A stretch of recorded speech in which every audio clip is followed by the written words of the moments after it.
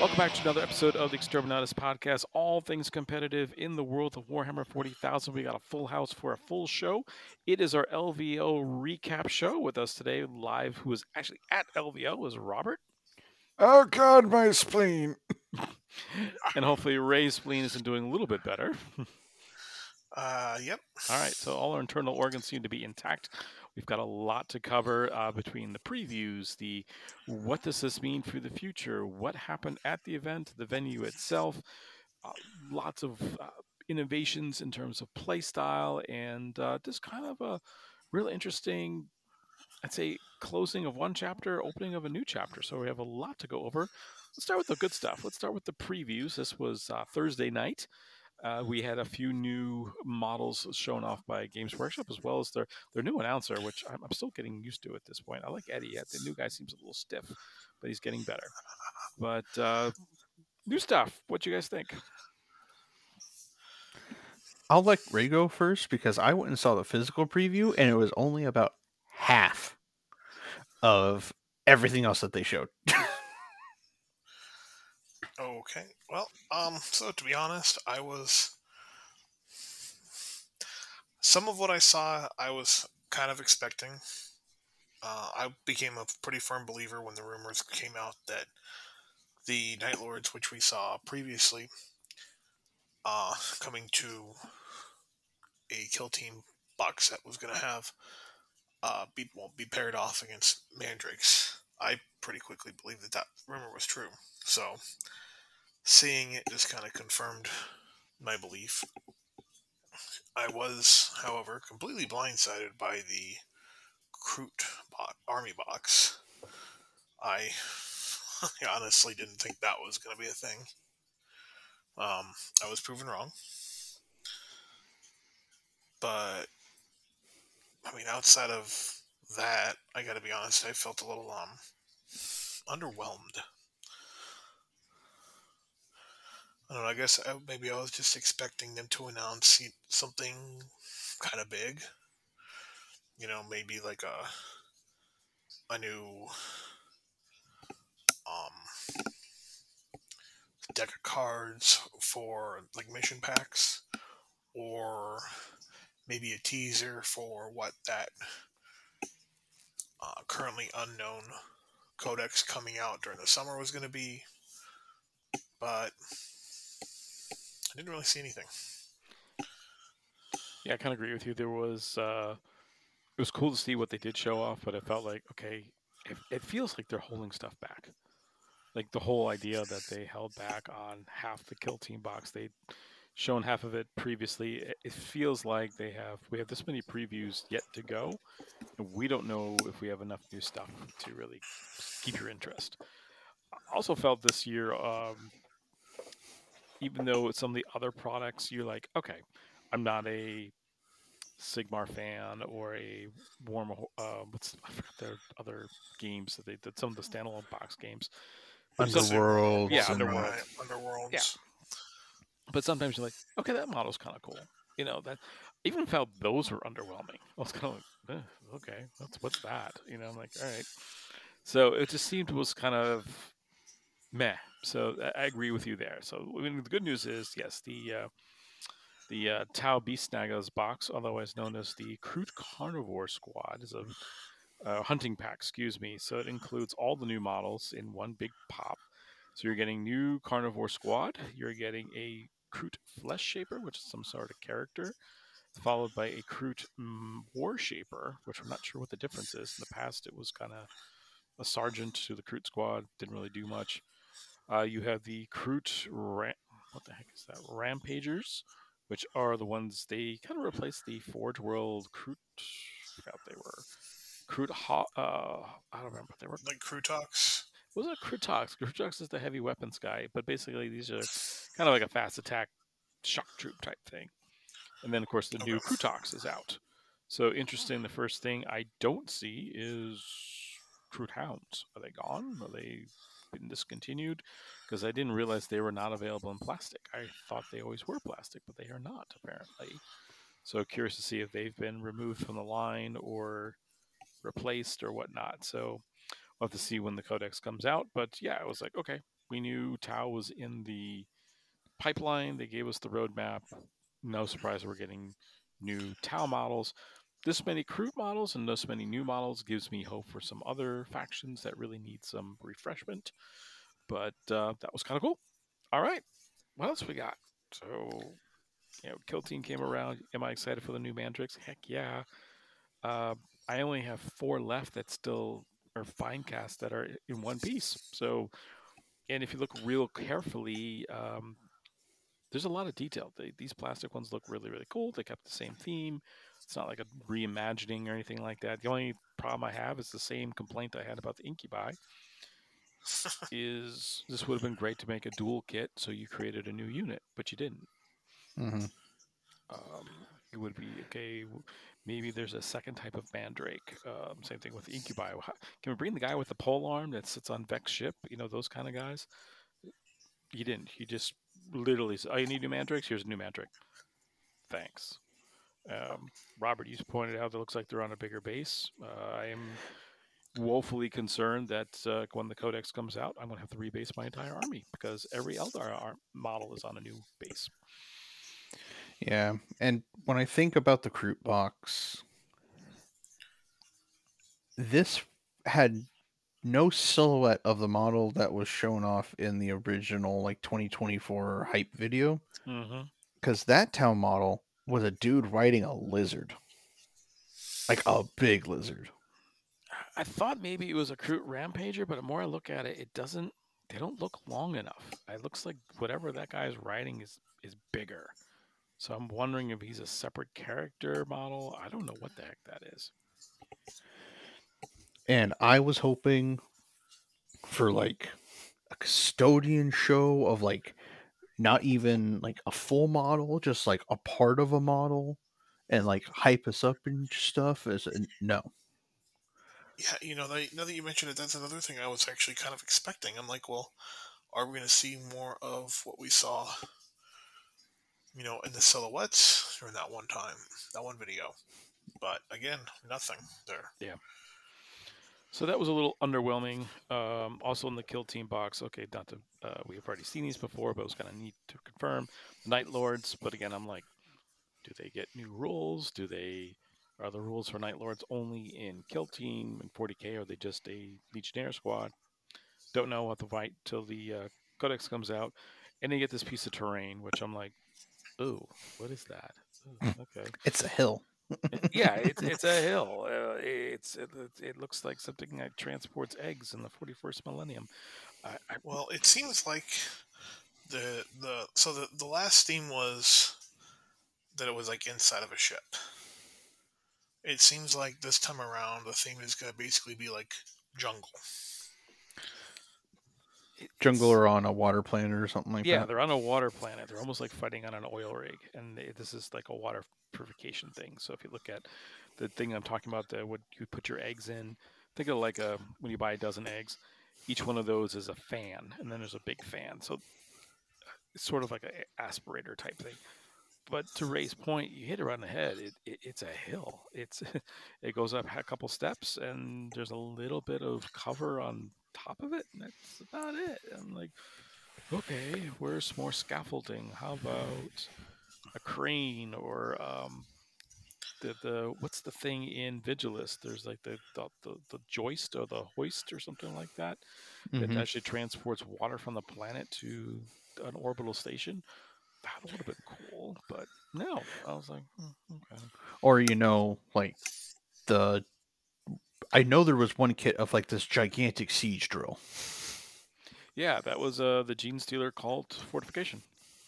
Yeah, it's gone. That no longer exists in the game.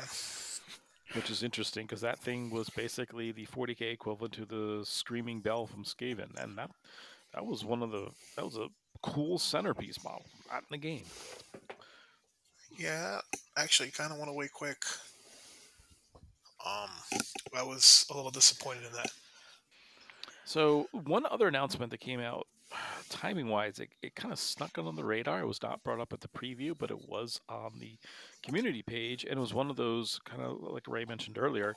This has been rumored for so long that when it came out, I actually didn't believe it, and was like, yeah, I've heard this rumor 1,000 times. That ain't true. But it's true. It is official. Games Workshop is now going to be managing the ITC. They'll be working directly with West Coast Bearings. So moving forward after this show, there's no reason to go to Frontline Gaming to see the ITC standings because they will not be there anymore. The 2024 season will now be managed through Games Workshop and Best Coast Pairings. No word at this point is that are they going to change the algorithm or are they going to change the any of the point system? The other thing that's very confusing is what happens to Games Workshop's golden ticket system. No idea. And of course, the last question, and I'll put this out to you guys: does this mean that Las Vegas Open is now the first event of the new season, and the WCW is now the last, or are we still keeping this as the last event of the year? Well, from when they announced it at the physical preview, which, like I said, off air, only had half of the stuff that they showed on the actual streamed preview. It was literally added on right at the end. And as far as Mike Brandt said, currently there are no changes going to be happening to the ITC scoring system or anything else. So that way it can get acclimated into everything as per normal. But he didn't talk about anything else. Right. Interesting. So they're probably going to do small changes this year, and any big changes will happen next year.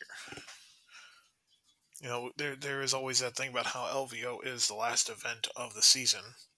It's also technically the first with the RTTs that happen on Sunday. That is true. Mm-hmm. Very, very true.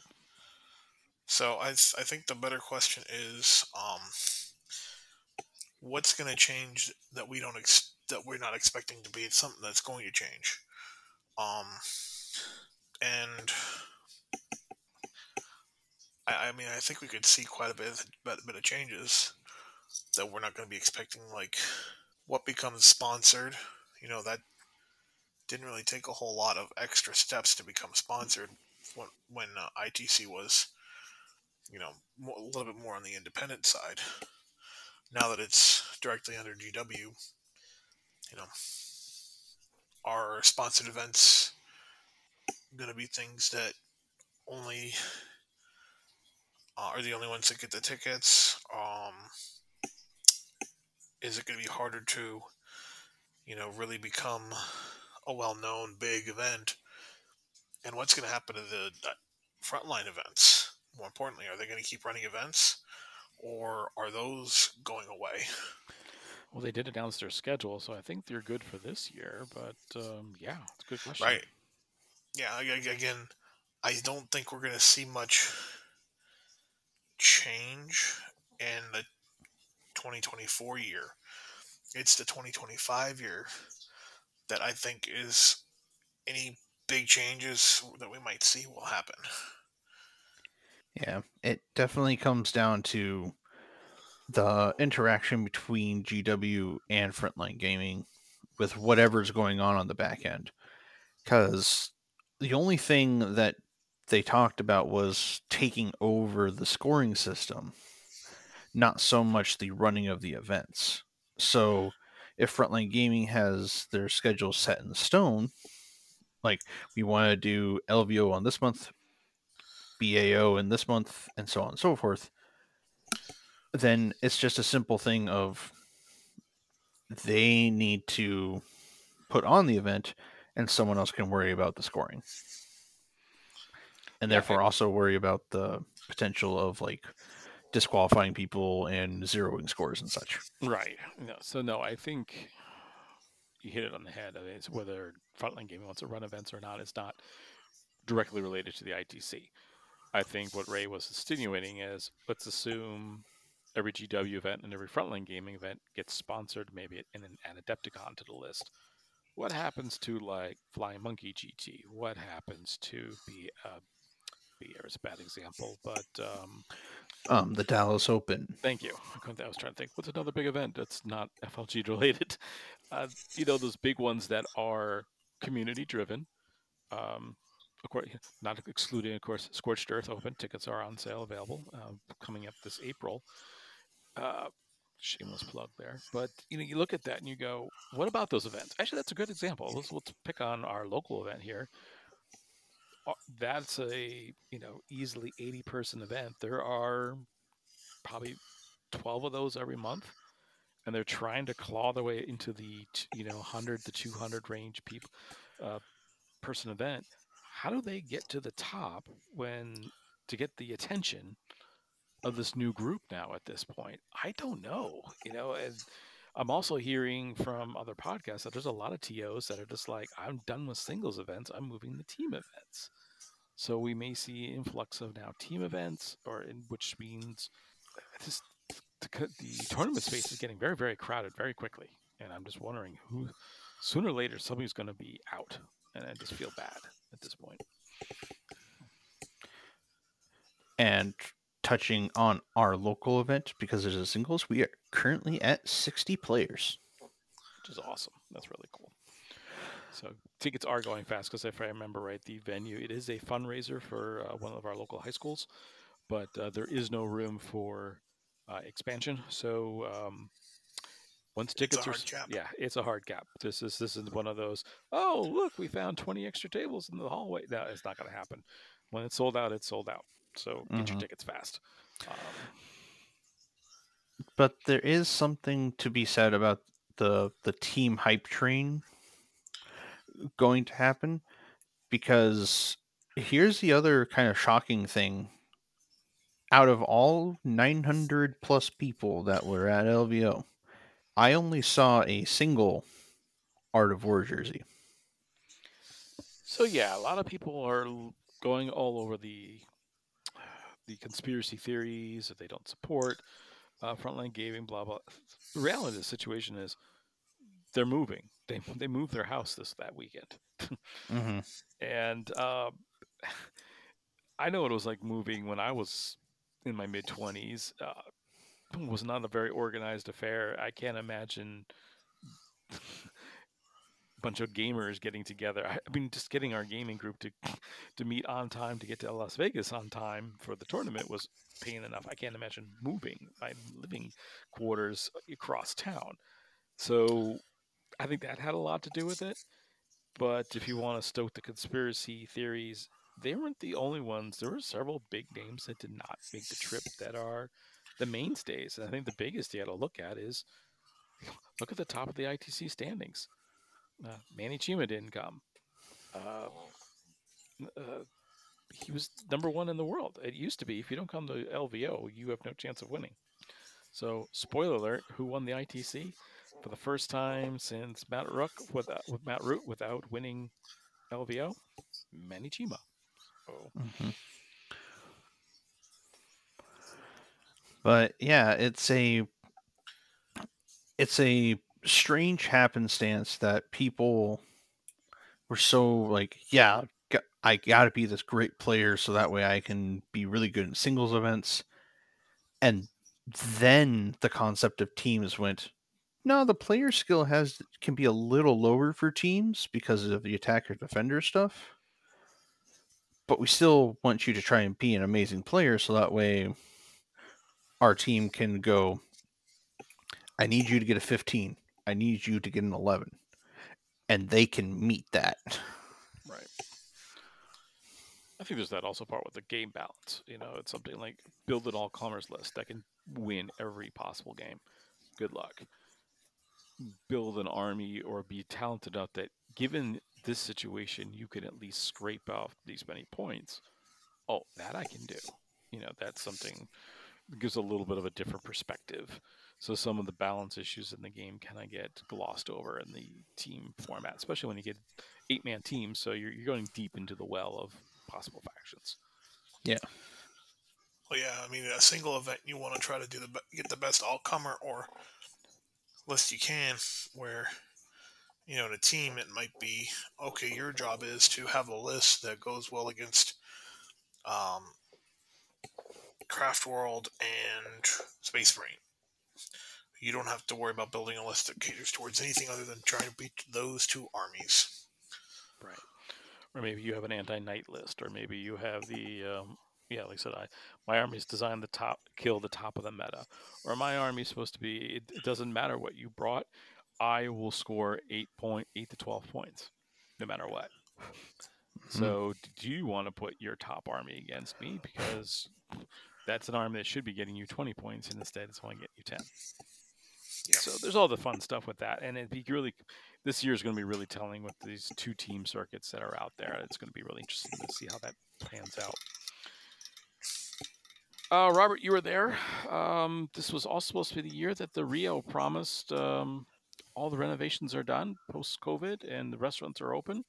What was your experience like at the hotel? Well, I didn't stay at the hotel. I stayed at an Airbnb with a bunch of the other mercenary folk. That'd be our But- team, not just for random soldiers who are working for foreign governments. No, not totally. They were all talking about their crazy things that they do. No, but the hotel, when I went in there, it definitely felt like there was more life in it.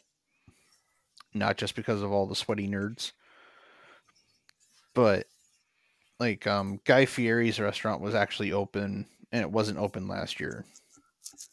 I didn't get a chance to go and see the buffet or very many other places for food because we had preset ideas of, all right, we're doing this for dinner on Thursday, we're doing this for dinner on Friday. Just to let you know, only one of those 3 nights actually went as planned. Was it the last night? No, it was actually Friday. But otherwise, it did feel like there was some changes, but I couldn't tell you what they were. A few of the mid-table mercs did stay there, but they didn't really comment on how the Rio was.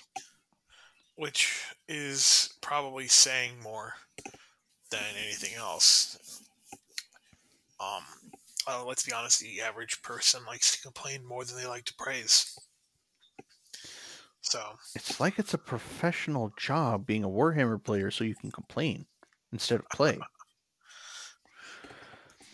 But yes, the trip was still a bunch of fun. Okay. I will most likely try to plan for it again next year, just because of the fact that that's what it is to me now. This is a trip that everyone's going to go to, and we're going to have a fun time. Well, that's actually good to hear because that's something where it's becoming. I think you and I talked. I can't remember if it was on air or off, but the idea that if money was no object, what other events would you go to? And it was one of those. I think some of the larger events had a better player experience. So was LVO still the destination that it has been? Be curious to see if that it still has it. I don't know. I've heard a lot of both people who went and people who chose not to go, and they've had some interesting opinions. Some of them factual, some of them conceptions. But there's a time for change, and that's one thing I never want to count FLG out. They when they hear commentators, they're a very nimble company, and they're able to switch things up very quickly and respond to the player base. So I'd be really curious to see how this all comes back next year. So especially considering that this was last year they were contracted with the Rio. thank you. I was going to ask that. I could have swore this was their last year, but I was like, did they have this last year or one more year? So, and that's. Well, I believe they had to end it this year because this is the year that the new management took over the Rio, but they still had to give them this year. Got it. Okay. Yeah, I couldn't remember, and I don't think they've announced where next year's is located, or even that. I doubt they've even got that figured out yet. Maybe, I don't know. They make it. I mean, they probably already have prospects. It's just a matter of them trying to. They're probably in negotiations right now. Right. No, that's so. If you got any cereal, maybe we can bribe Kicker and we can find out what he's working on. But So venue-wise, you're there. Any big changes from the previous years, or it just felt like the same gaming experience that you had in your previous? Well, the major change I noticed was that the hall that they used for 40K, beforehand they used to have the back end tables, I think, like either the back end tables or the side tables designated to Age of Sigmar because they had to consolidate space. This year, the 40K hall was purely 40K and a little bit of Battletech. That only took up maybe like 6 tables. Poor BattleTech. But otherwise, almost 1,000 players in the champs got plenty of tables with space. Then the some of the other non-champ stuff was happening towards the back end tables, and then the friendly that started on Saturday was using the side tables. Interesting. Okay. And they had most of the other events consolidated back into another hall a little deeper into the Rio. Neat. Okay. So we talked about the QR code system for paging a judge. How did that work out? I used it a whopping 0 times. That many? You abused it. But there was one table I saw, I think it was my round 3 or round 2, that I think they called over a judge like 6 or 7 times. Wow. Fun. And it was because I think it was like a Tau mirror match or an Eldar mirror match or something. So it was just, yeah, that's a rules headache if I ever saw one. Interesting. Okay. We'll get into your games a little bit later, but let's kind of wrap up the big event. So one of the other big changes this year, no Shadow Round. They announced ahead of time. Yes, there was. But there wasn't. They went with a strict top 16. And my understanding was that there was one. Nope. Which was weird. That's weird. Nope. They Okay. no more Shadow Rounds. So what happens is you play your 6 games. And on Saturday night, you begin the playoffs in the top 16. So if you meet the top 16, the bad news is you're playing a 4th game on Saturday. And okay, that's where I got confused then. So whereas before it was sort of we need so many players got through without playing, other players had to play. So interesting enough, that meant a couple feel bads, but gives you an idea of the level of competition. We kind of mentioned earlier, some of the big names didn't make it, but there's still some very big names in attendance. The first person we got to pour a drink out to for commiseration, Mike McTire, Blood Angels player. He went a perfect 6-0 and came in 17th place. Sorry, guy, you did not make the top cut. I'm not sure how that happened. I'm not sure what tiebreaker they're using. I just felt bad. We got 17 people that finished undefeated. Somebody had to miss the top cut. But I'm like, oh, that's got to stink. Oh, yeah. Moving down the list, it's a who's who of people we talk about every week on this show. Jeff Poole, Matt Marasoli, Sean Dayton, who I picked to win. I lost with Poole there. Kit Hannah Smith with his unusual Storm Raven list. Chase Chappell. Oh, what else we've got here? Brad Chester. I believe one of you guys picked him to win it as well. Of course, we all picked Ben Jurek. Locally, Jason Flanzer as well as Tarek Howell. And Alex Fennell. All of them went 5-1. So a tremendous effort going close to the distance. Also, Jason McKenzie from Zenith Petting Zoo also going 5-1. Missing the top cut. So therefore, all finishing easily in the top 60 for the event, but sorry, not good enough for the top 16.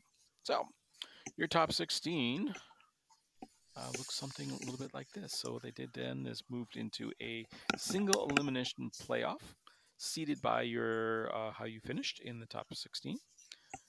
Table 1, we saw Daniel Olivas, a local favorite here to Phoenix, beat Drew Salzborn on 90-77. Ben Sherwin of the Midwest took out Zach Herstetter 98-62.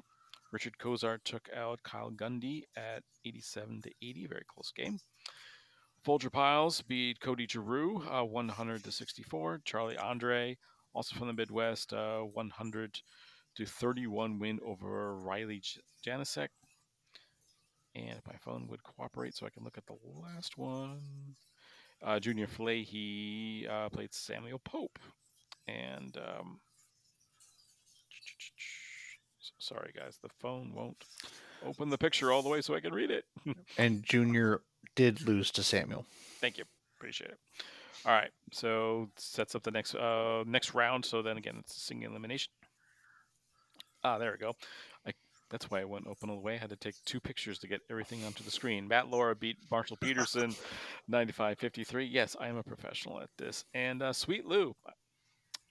All I can think of is Sweet James, the law firm that does like accidental law whenever I see his name. I don't know if it's the same guy or just a cousin or I don't know, an uncle. But anyway, Sweet Lou beat Scott Ketchum, no related to Ash Ketchum, 100-54. So that sets up your final 8.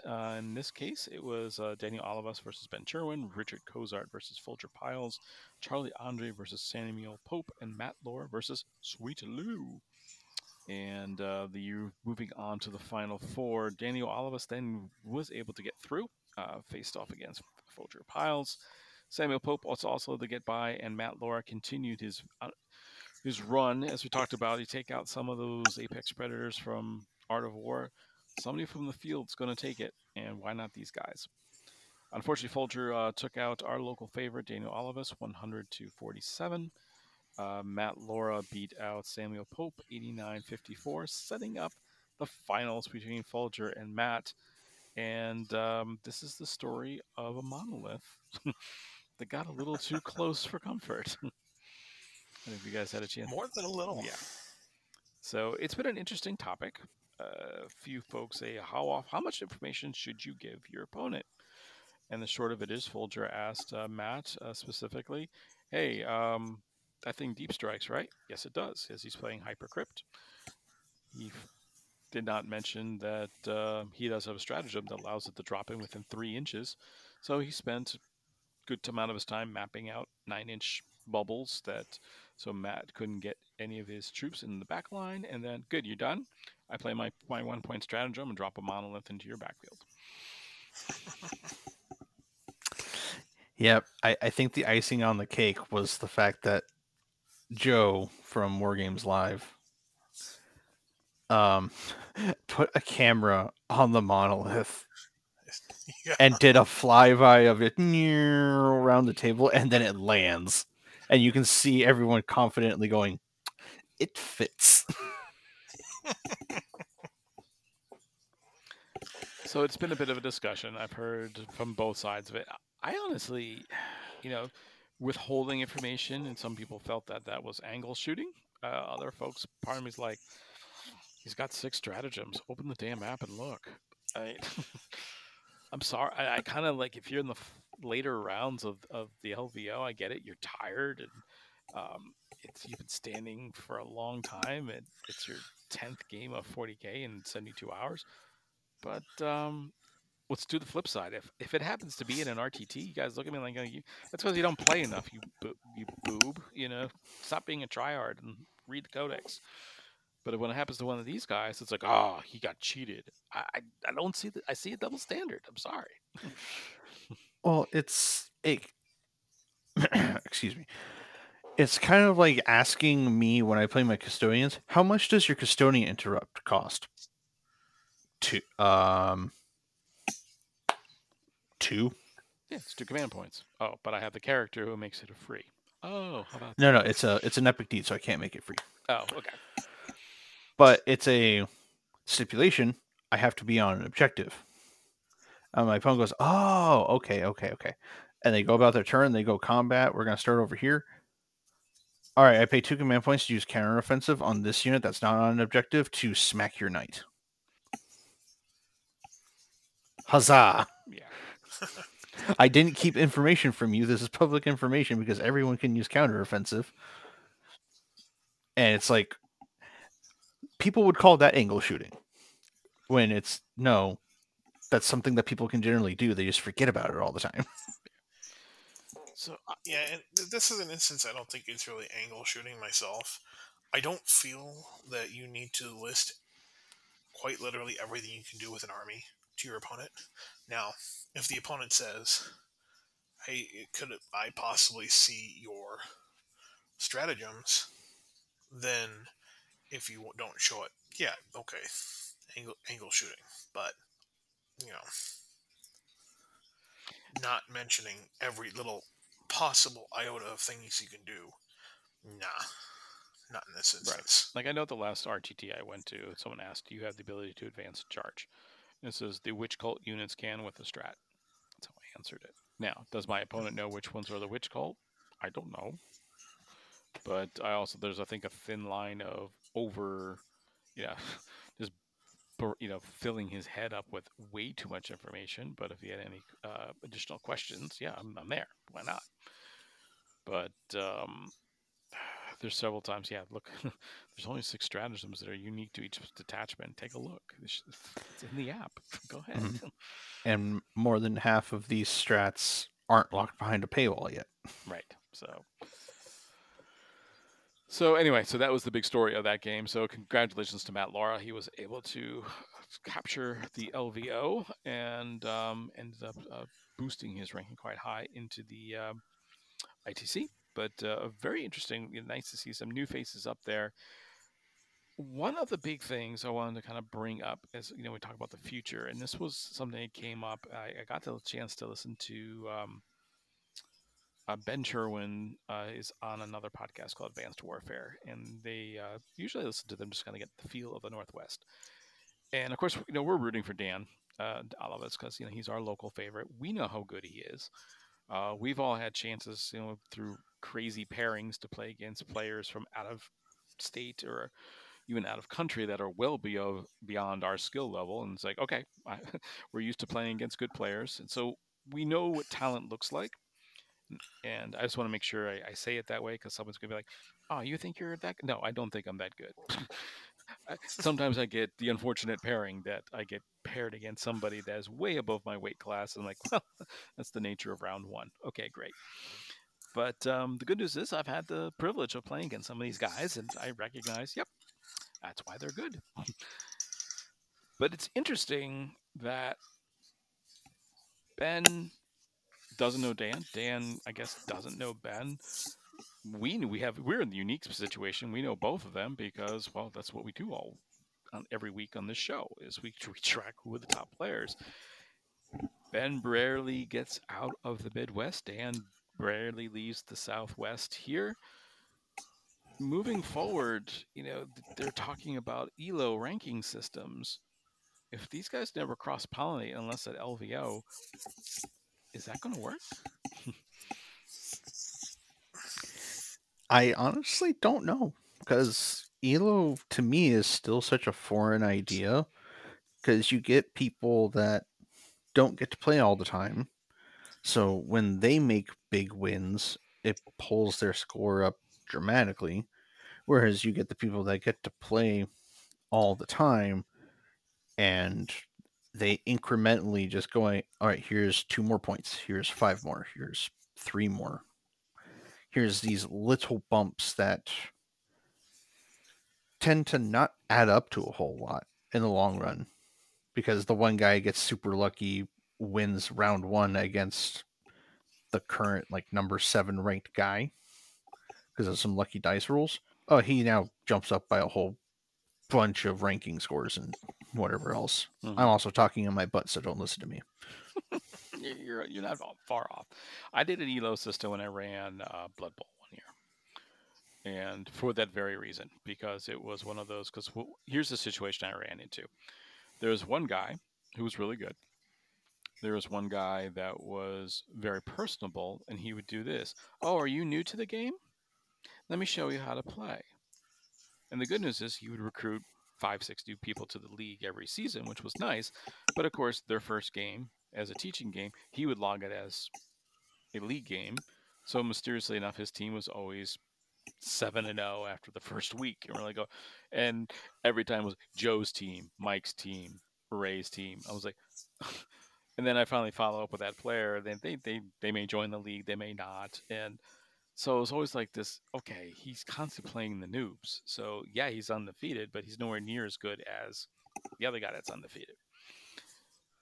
I was in the, and then one time, one of the players finally came up to me and said, "You got to do something about the guy who's in first place. He's too good. You need to nerf his team." I'm looking at him like, no, that's stupid. So it's like, fine. Hey, you busy? Yeah, want to play? Yeah, sure, let's play. And I pulled off the upset. Fast forward to the end of the season, the team that I pulled the upset with went a whopping 8-5 that year.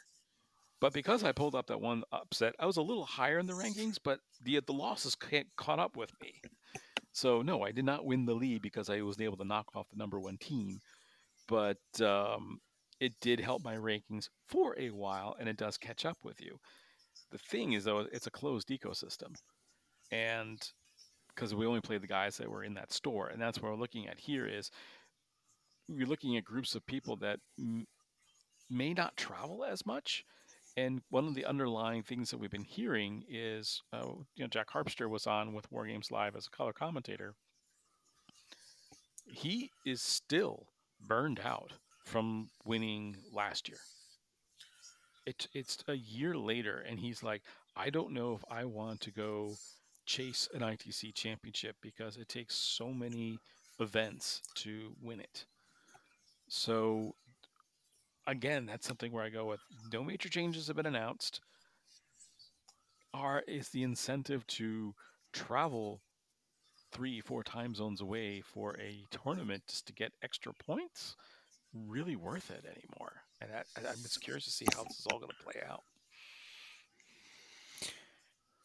Yeah, I kind of feel the same way because my playing Knights this year was a bunch of fun when I started doing it, and then the later half of the year it was, well, right now everything in the game deletes Knights off the table, so I need to try even harder to play a close game.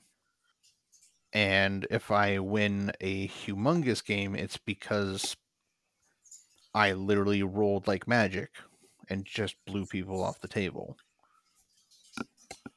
And that never really sat well with me while I was playing Knights because it's either feast or famine with a few good meals in there. And plus transporting them was a headache, and just that's why I'm going back to Custodes. Yeah. No, I get it. If you, and that's something I'm looking at with my current army. Is it's not the most powerful faction on the table, but it's the one I enjoy playing, and I kind of I'm just going for best in faction. And one of the things when I look at my scores, I'm like, okay, how does my faction do against this faction? And I'm usually losing. The average player is losing by 20. So if I keep it with close or even pull the win off, I'm doing better than average. Look at me. And that's kind of where I'm going at. To what Jack Harpster was talking about, and I agree with him. There are usually 3 to 4 GW events before the WCW. Mm-hmm. I might be able to squeeze in 3, realistically 2 travel-worthy events. I know from experience trying to be best in faction and with Drukari in the past, back when it was Dark Eldar, I came up 2 or 3 events short, and talking GT level events. So that meant, okay, I needed to travel. I think I did. I did 6 or 7 events that year, and I needed 2 more to even have a chance before going into LVO to wrap it up, and hoping that I just do what I've been doing in terms of standings and production. If I have a bad weekend, oh my god, the entire trip was a waste. And we were kind of making fun of one of our local players. As soon as he loses, he drops. Why can't win? Why should I keep playing? Um, yeah, scraping for points towards the end of the year. It's a grind, and so that's one thing that came up a little bit in discussion about this year and this season and what's going to be coming next season. Is it worth the grind?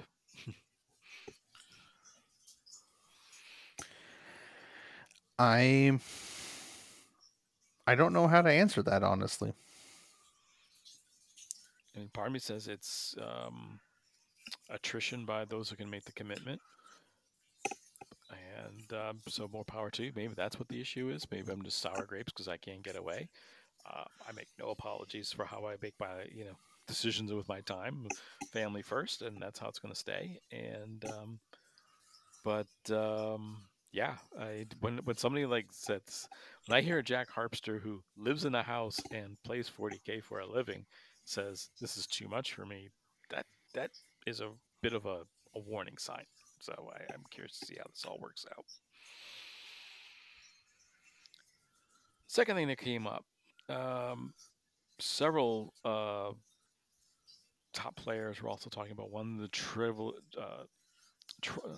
isn't the right word, challenges, I would say, for LVO, but it's also part of the charm, is that anybody can win. Mm-hmm. Coming into day one, round one pairings, you're all 0-0. Anybody can, everybody's still in the running. It used to be like, wow, I remember that with my last LVO, I went, I was like, man, 6 games in 48 hours. That's going to be a grind.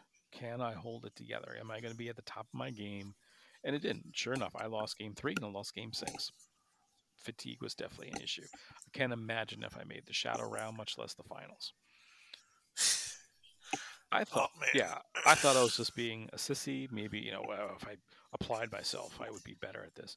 So when I'm hearing this many WTC level players saying on their social media pages, yeah, I'm not looking forward to playing 10 games. We need a better system to weed out, maybe like a seeding or a pod system. Is that the future? And part of me went, no way, they're never going to do that. But I kept thinking, wait a second. If the World Championships is only 6 or 7 or even 8 games, that means there's more time for FLG to make money off of their other events that are on site at LVO, plus the hotel makes more money. That might be a good partnership. What does that look like? I'm gonna have to ponder this one for a while. Take it away, Ray.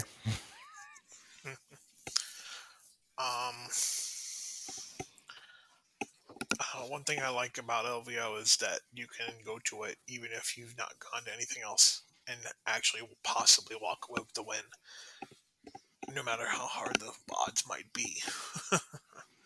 um, that being said, if you want to turn it into something that's more like an actual championship, then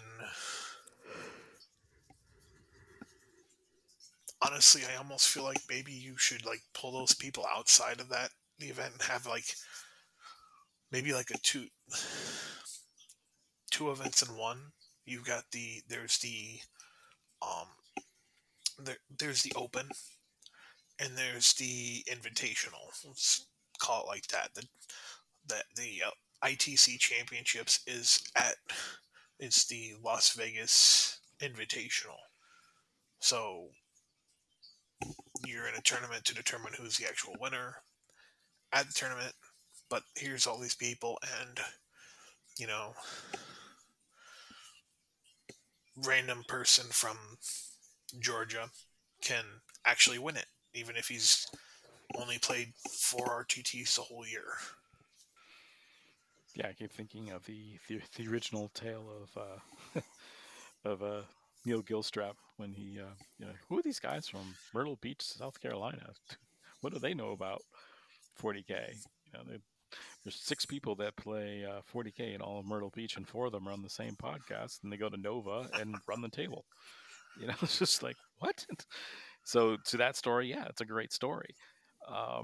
But on the other hand, yeah. So I'm trying to remember. I'm looking forward to my notes here. WCW, they put people into pods. It was very similar to the World Cup. Basically, they put people. So there was like the top player that each of the top players was distributed evenly among the pods, and then you had some newer people and whoever, and then you were guaranteed that many games, and then from there that determined the knockout round. I was like, okay, that seemed to work pretty well. But then I did some quick math. 915 players, right? That's how many showed up this year's LVO. 928. Okay, so you'd have 57 pods of 16. That'd be a bit rough. Mm-hmm. And you have to make sure the players didn't get lost going to the correct tables and the correct pods. Right. So that might be a little difficult, but on the other hand, it's something where I like Ray's idea that maybe you have similar to how world class poker or World Series of Poker, I think that's what it's called, the poker channel, whatever the poker games you see on TV late night. There's a tournament and there's an invitational. The top players are already in the invitational because they've won previous events, similar to the gold ticket we've already seen from Games Workshop. But then let's say they only allowing the top 32. Well, 26 spots are taken. The remaining spots are available to the at-large qualifiers, and those are the people that play on Thursday and Friday. And that's available to the general public, which is how they actually do it in poker. There's smaller untelevised tournaments of schleps like you and me that show up and think they can play cards. I have a terrible poker face. Me too. So no, that'd be that'd be an interesting way of kind of you still have that 1 in a million chance. It's still I can make my run, and but at the same point, yeah, you don't have the unfortunate things of like a Jeff Robinson versus I forgot who he played in the first round, but it was like, oh, okay, two players in the ICC top 25 are about to get knocked out on round one. That stinks. But because of random pairings. Who knows? Maybe with this new ELO system, there'll be some ranking system, so we can say like, yeah, you have to be, if you're at this threshold, you belong in this pairing, and or this part of the tournament and this part of the tournament, and then the top, like the top 8 from the number 1 pairings gets in, but only the top 4 from the middle group, and only the top 2 from the bottom group make it to the finals, something like that. It just got me thinking. Is it time to just take the Band-Aid off and say like, all of you are not as special as you think you are. You're going to many of you will lose. And then when I rattled off that list of how many players went 5-1 who would have dominated this particular tournament for so many years, didn't even get a chance to make the top cut. I was like, wow, that was. And that's what I'm thinking. Did they run into a situation where they just ran into a rando? Was it a fatigue issue? What happened? So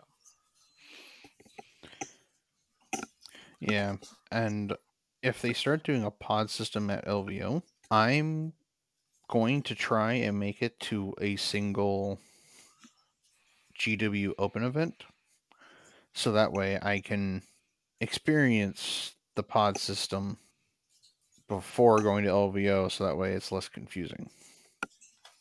Fair. I could see that. From what I understand, the pod system is kind of transparent to the players. It's more the TO has to figure it out. But basically, how like, all right, day 1 of a GT, you're like, oh, I went 2-1. Okay, you're going to be playing a whole bunch of other players that also went 2-1 on day 2, as opposed to I went, all right, I lost my first game on day 2. Now I drop down. I'm going to be still playing the same group of 8 players, as opposed to possibly dropping way down to the bottom. And once I lose my drop to 2 games on Sunday, that sort of thing. That was terribly explained. But anyway. It's almost like we're doing this late at night. Almost. No, I just was trying to explain. Yeah, basically, yeah, if you're in a group, 8, right? So 8 players becomes 4, 4 becomes 2, 2 becomes 1. Yeah, so you're usually in pods of 8 on the day 2, and you're only going to be playing those other 7 players on day 2. So you kind of work your way through that. I do like the double elimination that they did at the Invitational, especially when you get players of high caliber. Like you've got to beat the same guy twice to win the championship, and that's a particular situation. That actually was kind of neat. I kind of like that a lot. I don't know if you can do that with 900 or 1,000 players. Probably not. Yeah, it would absolutely be a chore.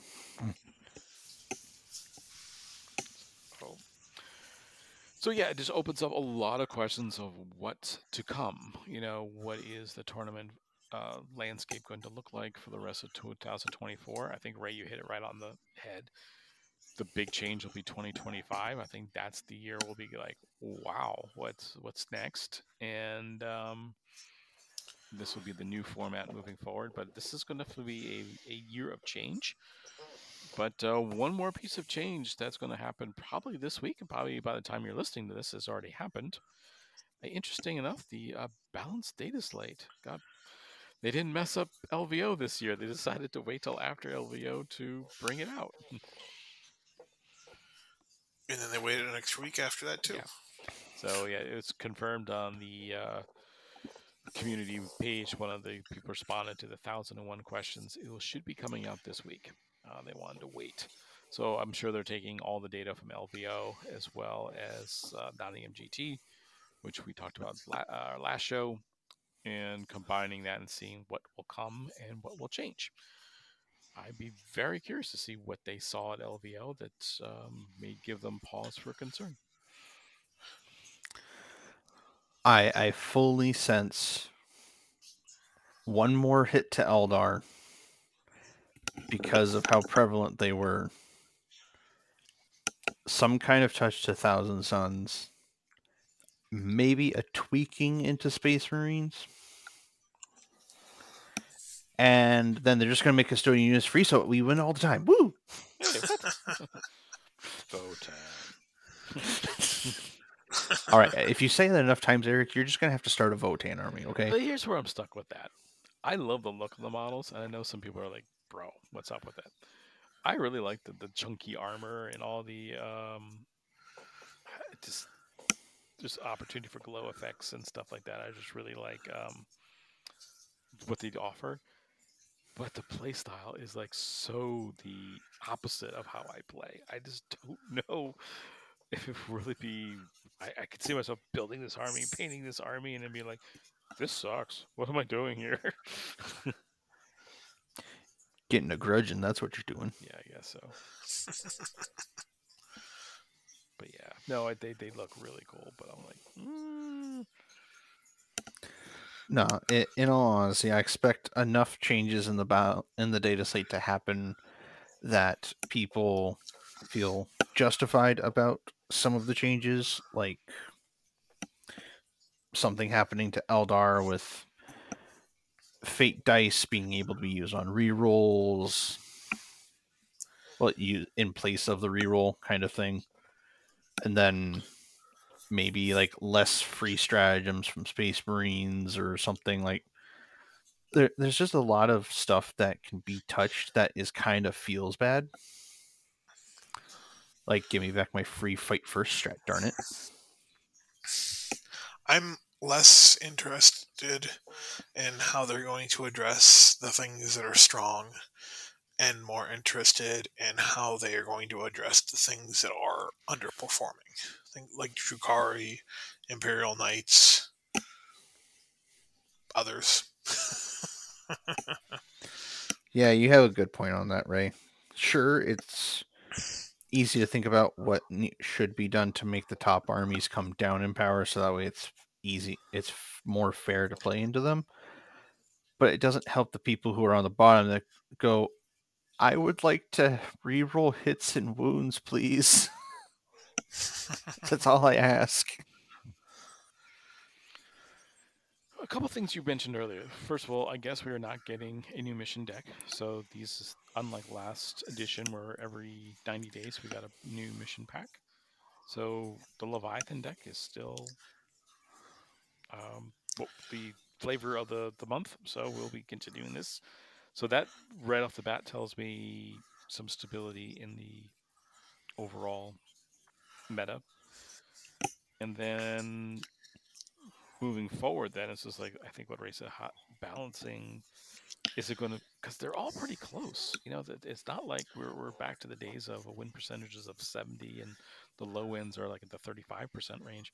They're all mostly pretty close to that 55 to 45% range. So, Well, and it depends also on where the data is getting pulled because different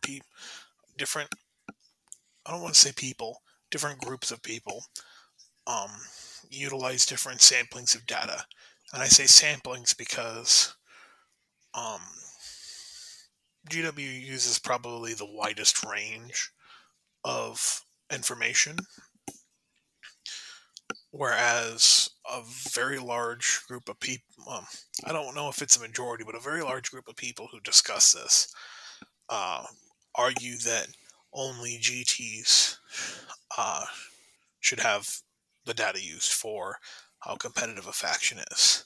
And I'm not going to sit there in front of either group of people and tell them that they're right or wrong. I really think um, both bits of data are important because one, more people are going to go to RGTs than GTs, and two, you can say what you want about an RGT, but a GT, the first 3 rounds of a GT will have roughly the same form of data as an RTT.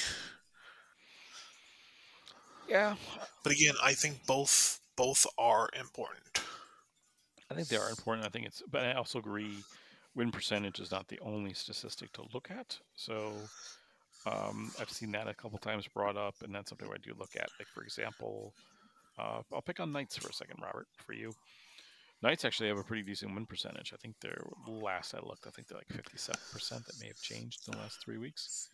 Depends which Knights you're talking about. Yeah, but Yeah, the Chaos Knights is somewhere around like 47 or 50. The Imperials are way lower than that. okay. But then on the flip side, so they're within the sweet spot. They're balanced, right? If you look at how many times Knights of either flavor have won an event, it's drastically lower compared to say compared to LR, compared to Chaos Space Marines. So that's what they're like. They're winning. I actually, if you don't mind, I'm going to take a second so you guys can keep talking. I'm going to use Imperial Knights since you brought them up as an example of kind of the difference between the two bits of stats. Yeah, sure. So anyway, so yeah, there are multiple ways to look at. I know stat check uses. I think it's called overrepresentation. Basically, if your faction represents 8% of the or 10% of the population of players, you should be representing 10% of the winners.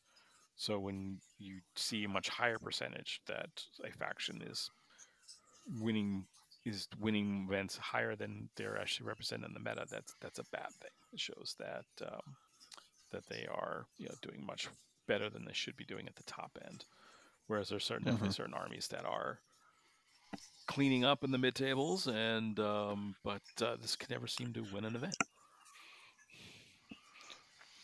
Outside of like one little pocket strategy that just happened to work. Yeah, or you get word that's something that's just what started the show was you get these. There's a running joke at the time. This this faction is a 54% win record. Yeah, but 20% of those wins that belong to one player because he was a faction specialist. Every other person was like he took his stats out of the equation. It almost dropped the faction win rate by 11%. So that's one of the reasons why we don't talk too much about just factions and who's the top faction. We try to talk more about players because player skill has a lot to do with it. Robert, since you were there, another topic comes up: player place terrain losing steam, or is it? There seem to be a little bit of mixed messages about it. Well, it is in fact mixed signals because when you factor in the fact that I only won a single game all weekend and most of my terrain placement wasn't bad, or at least not terrible to the point of automatically losing the game, it is a skill that has to be learned and has to be honed. And sure, it can make players better, But overall, it's an extra tedious task of, all right, I need to set up this firing. I need to set up this firing lane in this spot at this angle because of this deployment type, so that way I can do these two secondaries. And it's just, no, you don't need to play a mini game within another game.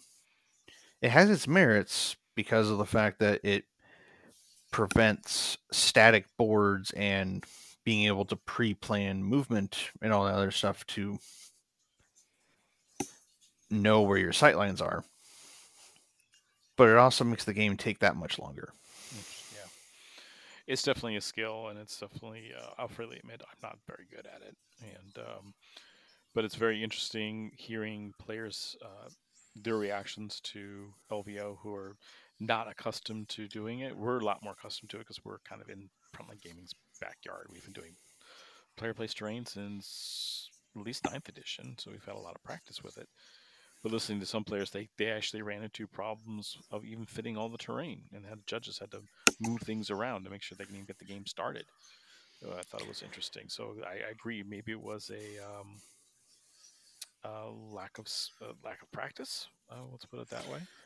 Well, my round 4 opponent, the only victory, a 100-17 score. Like, I trounced this Deathwatch player because of the fact that I set up the terrain like I wanted, because I got to dictate it because we had a centerpiece. So it was okay, I literally set this up so that way it's a shooting gallery, and you don't have anywhere to hide once I'm in the middle of the table. And we got talking afterwards, and it was player place terrain is the exact reason why I won this game as far as I did, because I intentionally set up a kill box right next to the middle objective that my entire army could walk through. Okay, I got the data. Yay, Ray has data. So this is about roughly as close as I could get them together. So Imperial Knights, it's actually a little close in this instance. Stat check, which only utilizes GT data, has Imperial Knights roughly around. This is the date of this is roughly around the institution and use of the last balanced dead slate.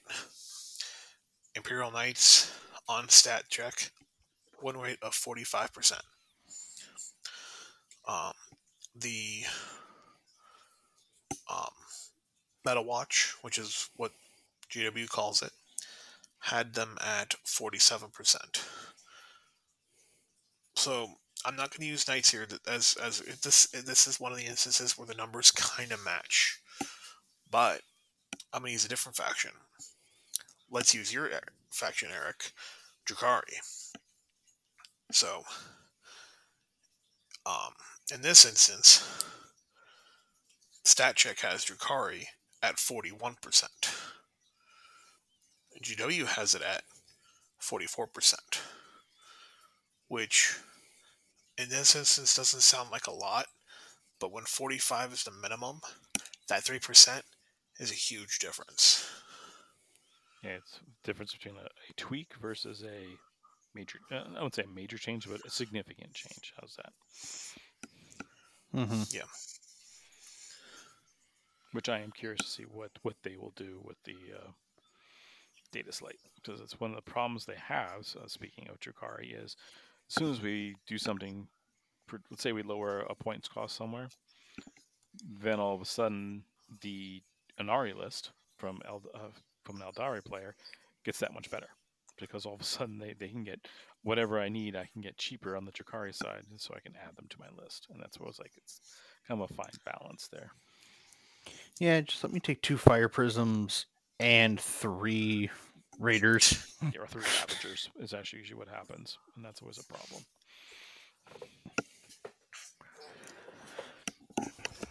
But yeah, the player place terrain is still something that I would recommend people try to see if it's how they prefer things. I know most of the people that I've chatted with are like, no, I prefer GW layouts. It saves us time. It lets us get playing the game sooner. Just need to make sure that you're able to understand that it's the entire the entire acrylic base blocking line of sight and not just the building. Yeah. Yeah, I still have not had a chance to play GW layout. I've only done player placed. Although I do believe that will be changing in the next couple weeks. Finally going to invite us over to play over at your house, Ray?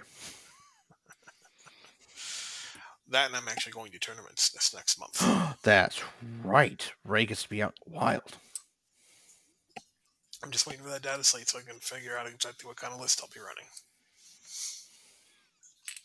Yeah, and I've been working furiously on some terrain projects, and they're all designed for the GWA, and it's having gotten quite a few games now on it. It's definitely it has its pluses and minuses. I'm not saying that they're the perfect layouts, but is deceptively a lot better than I thought it would be. You know, and especially with you mentioned the entire base is the ruin, the entire base blocks line of sight. Once you figure that out, you're like, oh, and then there's some of those little dinky um, terrain pieces all of a sudden have a significant effect on the game. So that's what's like, okay, pretty cool. And then from a building standpoint, it gives me a little more freedom to do some more fun stuff. So Otherwise, yeah. There was a lot of him and Ha and him and Ha and him and Ha between the two of them. So it's not officially settled on which one's preferred by the community at large yet. So just do whatever you players feel like. Except Bowling Ball Alley. Don't do that one. well, it definitely will affect your meta. That's for sure. Tau and Knights run rampant. So anyway, so yeah, we are anticipating the balanced data slate as Ray as well as all three of us, I think, are willing to make some quick changes to our list. Hopefully, there'll be some beneficials, but also be curious to see what else changes in the top thing. I'd be curious to see, you mentioned Eldar getting a trim. I could also see Chaos Space Marines getting. They just need to delete the Forge Fiend datasheet. Yeah, I don't see them doing that. Dang it. But I could see that going up, either going up in costs or making some slight adjustments there. I'm not sure what. It's just funny because I'm like looking at like, well, what's good again? If you had told me back in 8th edition that Forge Fiends would be like the be all end all of the Chaos Space Marines, I'm like, what? They couldn't give away those models. So And random ask, does anyone have an extra Land Raider? yeah. Nope. Does it have double last cans? Yes. Then Eric, you and I have to have a conversation. Okay. Yes, it does, as a matter of fact. Yeah, because it's chaos. That's right. I can trim off the spiky bits, it's fine. Actually, it's mostly paint job. I have to take a look. I don't think because the spiky bits kept breaking off on their own, so you might be in luck. But yeah, no, I'm totally not looking for a second Venerable Land Raider for my custodians.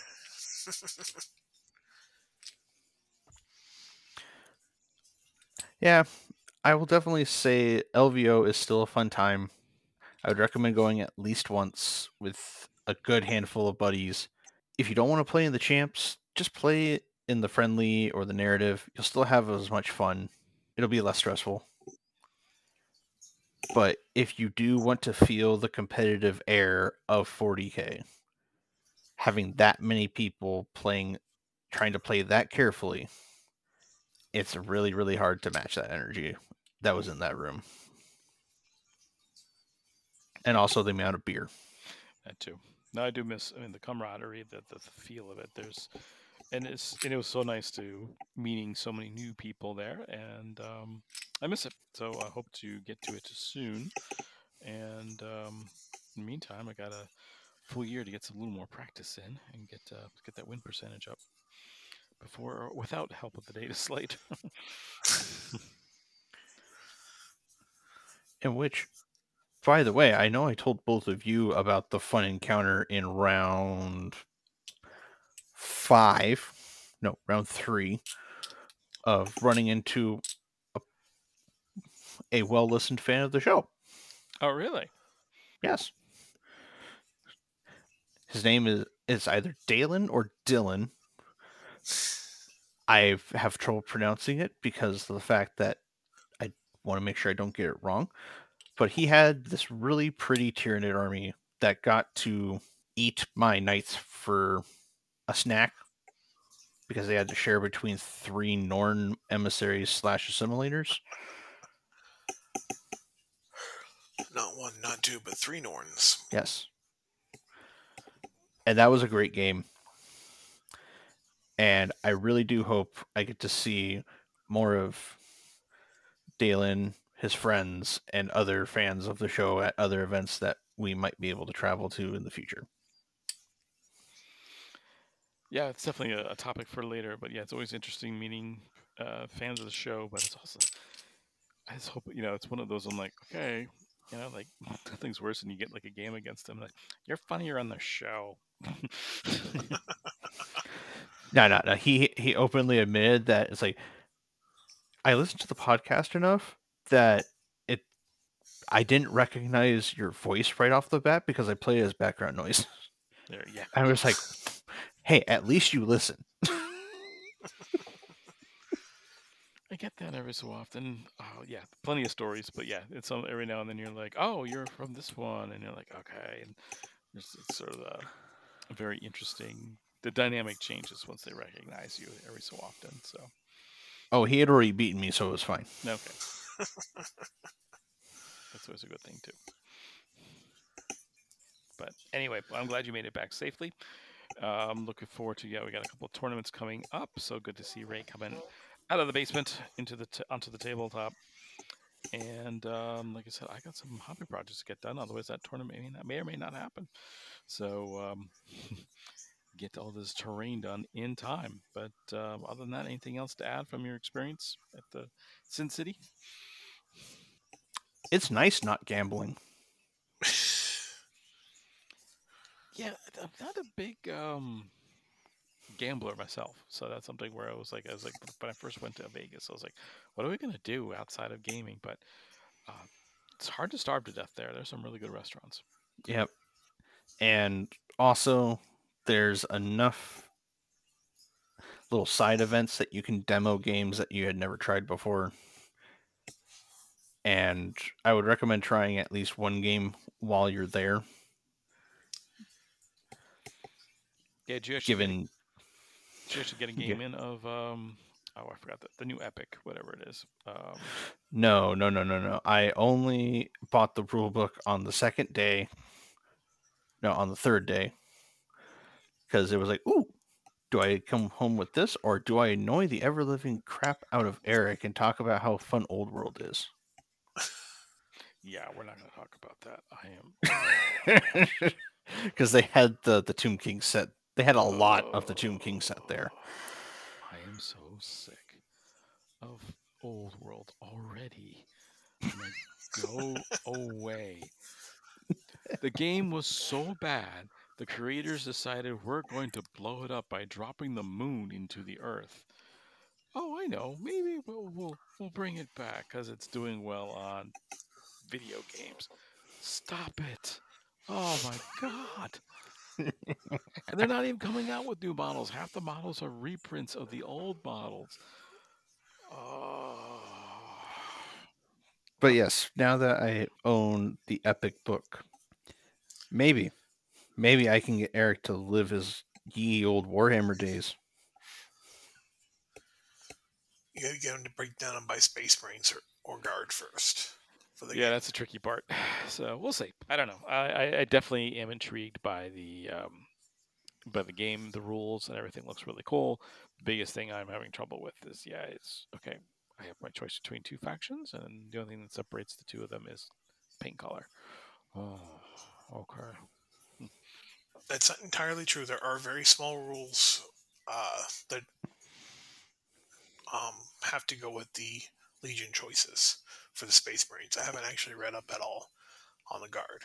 Like, depending on which Legion you choose, there are small differences in rules. Okay. So the difference is not just a paint job. Okay.